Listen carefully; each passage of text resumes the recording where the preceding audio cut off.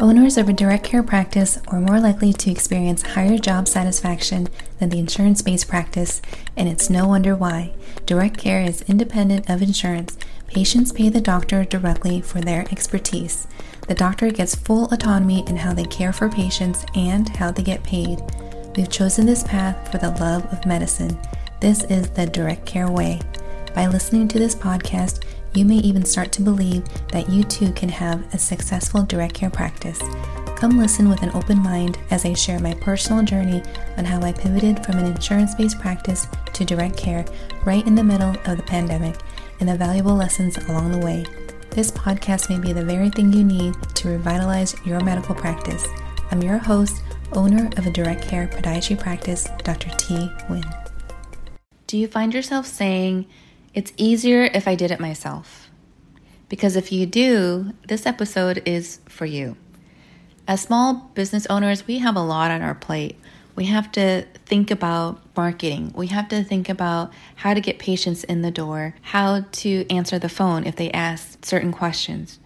And then we're having to deal with being the physician part, right? Like the part that makes us, that generates revenue, is being a physician. That's the thing that we enjoy doing. But when you own a business, you also have to wear another hat to manage the everyday operations of the business. So whether you are in the startup phase or you are well established many years into your practice, I bet somewhere along the lines, you might have said to yourself, it's better if I just do it myself.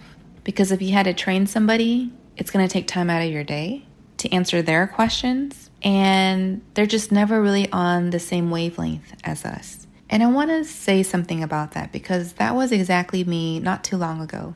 I had an employee who was pretty good with patients. Patients loved her. But as time went on, I kept answering a lot of the same questions over and over again. So then I started to create a worksheet that says, before you ask Dr. T a question, take these steps. And number one was, did you already look up the answer yourself first? And then number two, what are some possible answers that you think could come from this question that you're about to ask? And then number three, is this urgent? Because if it is, then obviously ask. If it's going to harm a patient, ask me right away.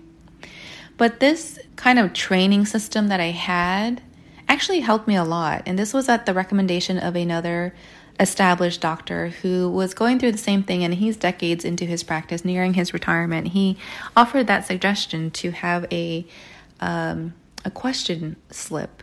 I forgot what he had called it, but it was a way to train your staff to think before they asked you questions. And I hadn't done this in the beginning. I was actually really accessible, and that opened the doors to a lot of frustrations because I didn't stop them and I didn't make them think in the beginning. I would just answer every single question as they came. So they thought they had me conditioned to answer all their questions without having to do much of the work to look it up. Or they wouldn't bother to look it up because they're like, it's just faster if I just asked you the question. And I was like, okay, this is when we need to hit the division between the CEO and the employees who run the business, who run the office setting. I started implementing this form because I had a couple employees. They would just come at me with a bunch of questions. And I was really frustrated because here I am trying to focus on the patient's problem I'm trying to solve. I'm doing some back work. I'm doing research. I'm reading about different therapies and options for them. And then I get interrupted by a simple question that could have been answered if they just took a second to think about it. It was really nice when I started to offer this form, because by the end of the week, I would review them. And then the question was maybe one or two that I needed to answer by then. Versus every day where if they kept asking me questions every single day, I would have to stop what I'm doing. I'd have to think. I'd have to contain myself, which takes a lot of energy to just simply act professional and contained and then answer their question. I would recommend for you to do that if you find yourself having to answer a lot of questions like I did, and questions that just takes time out of your day. There was a research that said every time we had to stop and answer a question and get out of focus, it takes a few minutes to get back into focus with the work that you were doing. I think on average it was like 7 minutes to actually reset and get back to focused work. So, 7 minutes here, 7 minutes there, then you're going through hours of incomplete thinking, unfocused work, and that can be counterproductive. So I share this scenario because I bet you've experienced the same thing as a business owner. Or maybe you experience this in your home setting. Maybe it's with children or your partner, and they're asking this age-old question, what's for dinner? That is my least favorite question of the day.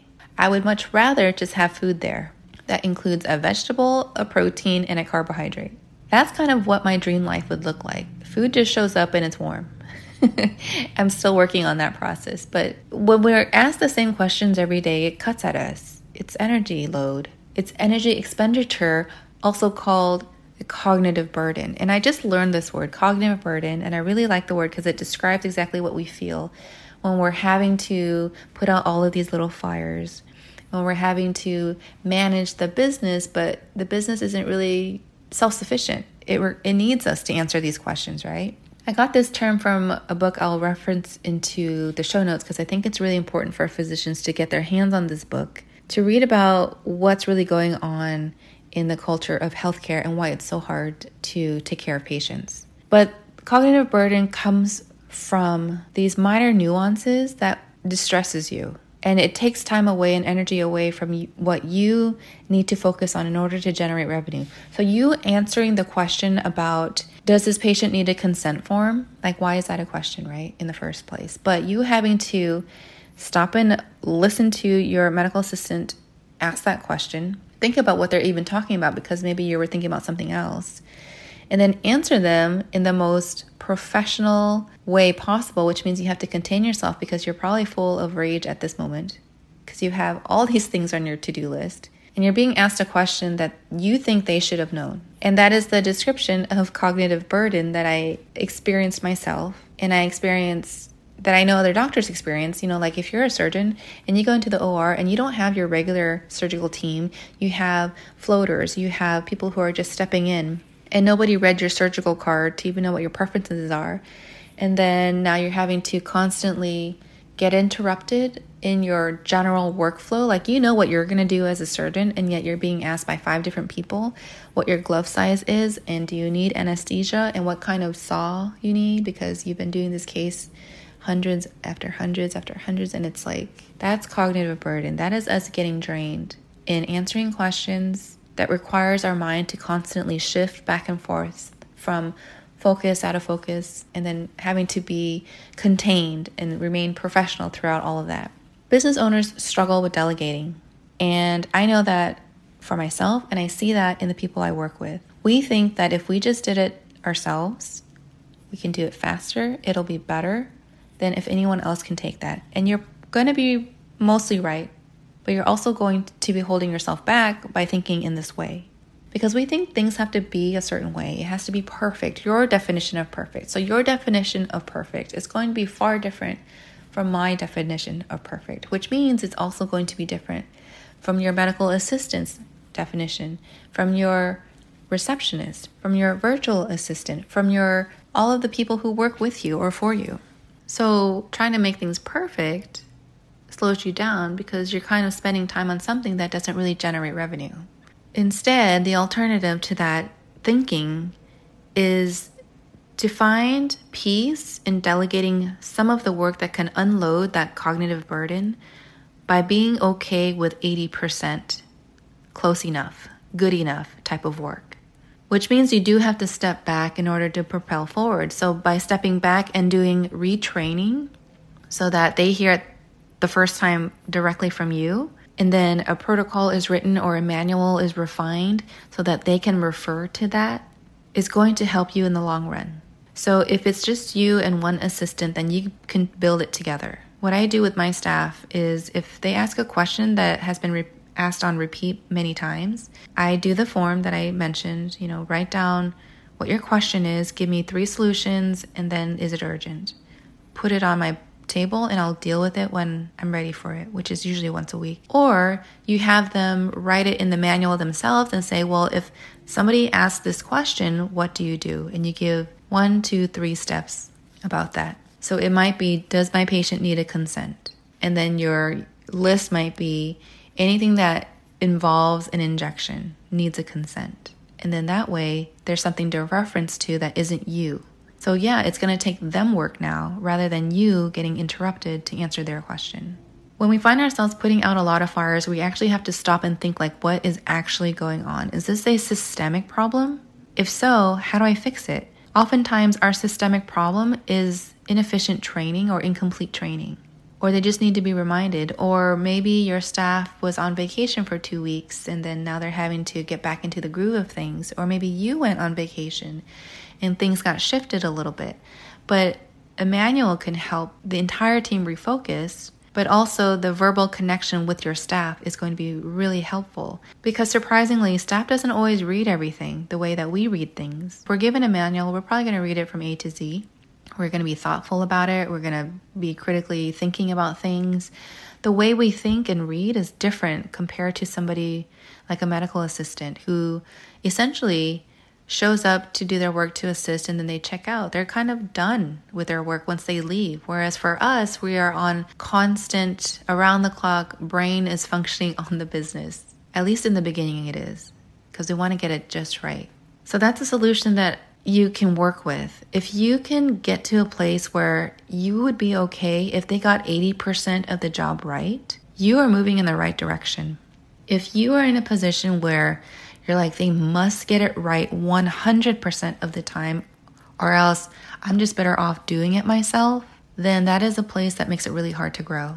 That makes it really hard to hire on staff and to get additional staff on the same page. Because imagine if you're struggling with one staff member, you're going to multiply that struggle with each hiree you have. There is a difference between a high quality candidate versus a low quality candidate. And that might be another evaluation process that you have to go through to see if you have a high quality or a low quality candidate as part of your team.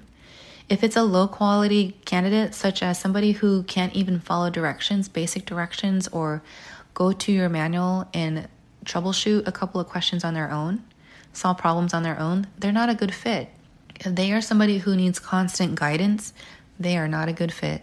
And I speak about this with personal experience. I am going through a phase right now where I needed to reset my expectations before I hire on anybody else. Because I run at a really high level, I have a lot of problems I'm trying to solve simultaneously. But if I can't get clarity on what one staff member's job is for them to do, then they get confused and then they get frustrated and then they're not set up for success. They're set up to disappoint you instead.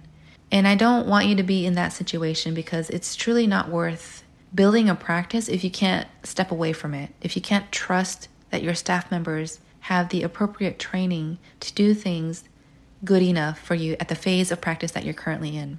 So in your first 1 to 2 years of practice, it's going to be a bunch of troubleshooting. It's going to be manual creation and then editing it every week or two with your team members so that everyone is contributing to this culture, to this way of your practice where, number one, everyone is here to solve a problem. And if the staff member finds that they don't want to solve problems or they don't have the tools to know how to solve problems and you're not willing to train them, then we need to reevaluate the circumstances. Just believe that most people who you hire, they want to contribute. They want to have a level of importance to your business. I think is going to help enlighten you a little bit. They want to feel like they're contributing. What they're doing is meaningful. And although people may act like they're just showing up to work and clocking out, I don't think that's most people. I think people get to that point when they don't have a buy-in in the work culture. And creating that work culture comes from you. It comes from you knowing where staff needs to be. And you help them with where they need to be with a training manual. And you get to that point by letting go of control of every part of your practice. So if the next time you find yourself saying, it's much faster and easier if I were to do it myself, and it's not a physician level problem to solve, you're going to be holding yourself back because this problem will only magnify as you expand. Or maybe you expand to a constriction because it's you doing everything all the time. And that is energy consuming, and that is a cognitive burden that we need to unravel from, that we need to take off of our plate rather than add onto it. Because with time, you're going to have more responsibilities and you're going to multiply the problems that you need to solve. So it's better to get off on the right foot right away and let go of some of that power and be okay with 80% of pretty good. And pretty good is going to look like you letting your staff answer some of their own questions, solve some of their own problems, and then you oversee them. And then you encourage them to continue to do this throughout their job. So cognitive burden, it's a real thing. You're not crazy for feeling exhausted after a long day of having to put out fires, answering a bunch of questions that's unrelated to the things you actually enjoy doing, which is being a physician. I hope this episode was helpful. I hope it helps you jot down a couple of notes as to what you need to do next to take some of that burden off of you so that you can actually expand without exponential stress in your practice and on yourself. That's all I have for today. I look forward to being in your ears next week to help you love your business and have your business work for you and you not working for it. Take care. I'll catch you next time. Thank you so much for being here with me. If you enjoyed this episode and want to hear more, please like, share, and subscribe so more people like you can have access to another way of practicing medicine, the direct care way. Let's connect. Find my info in the show notes and send me your questions. It might be the topic for future episodes. And lastly, if you remember nothing else, remember this: be the energy you want to attract. See you next time.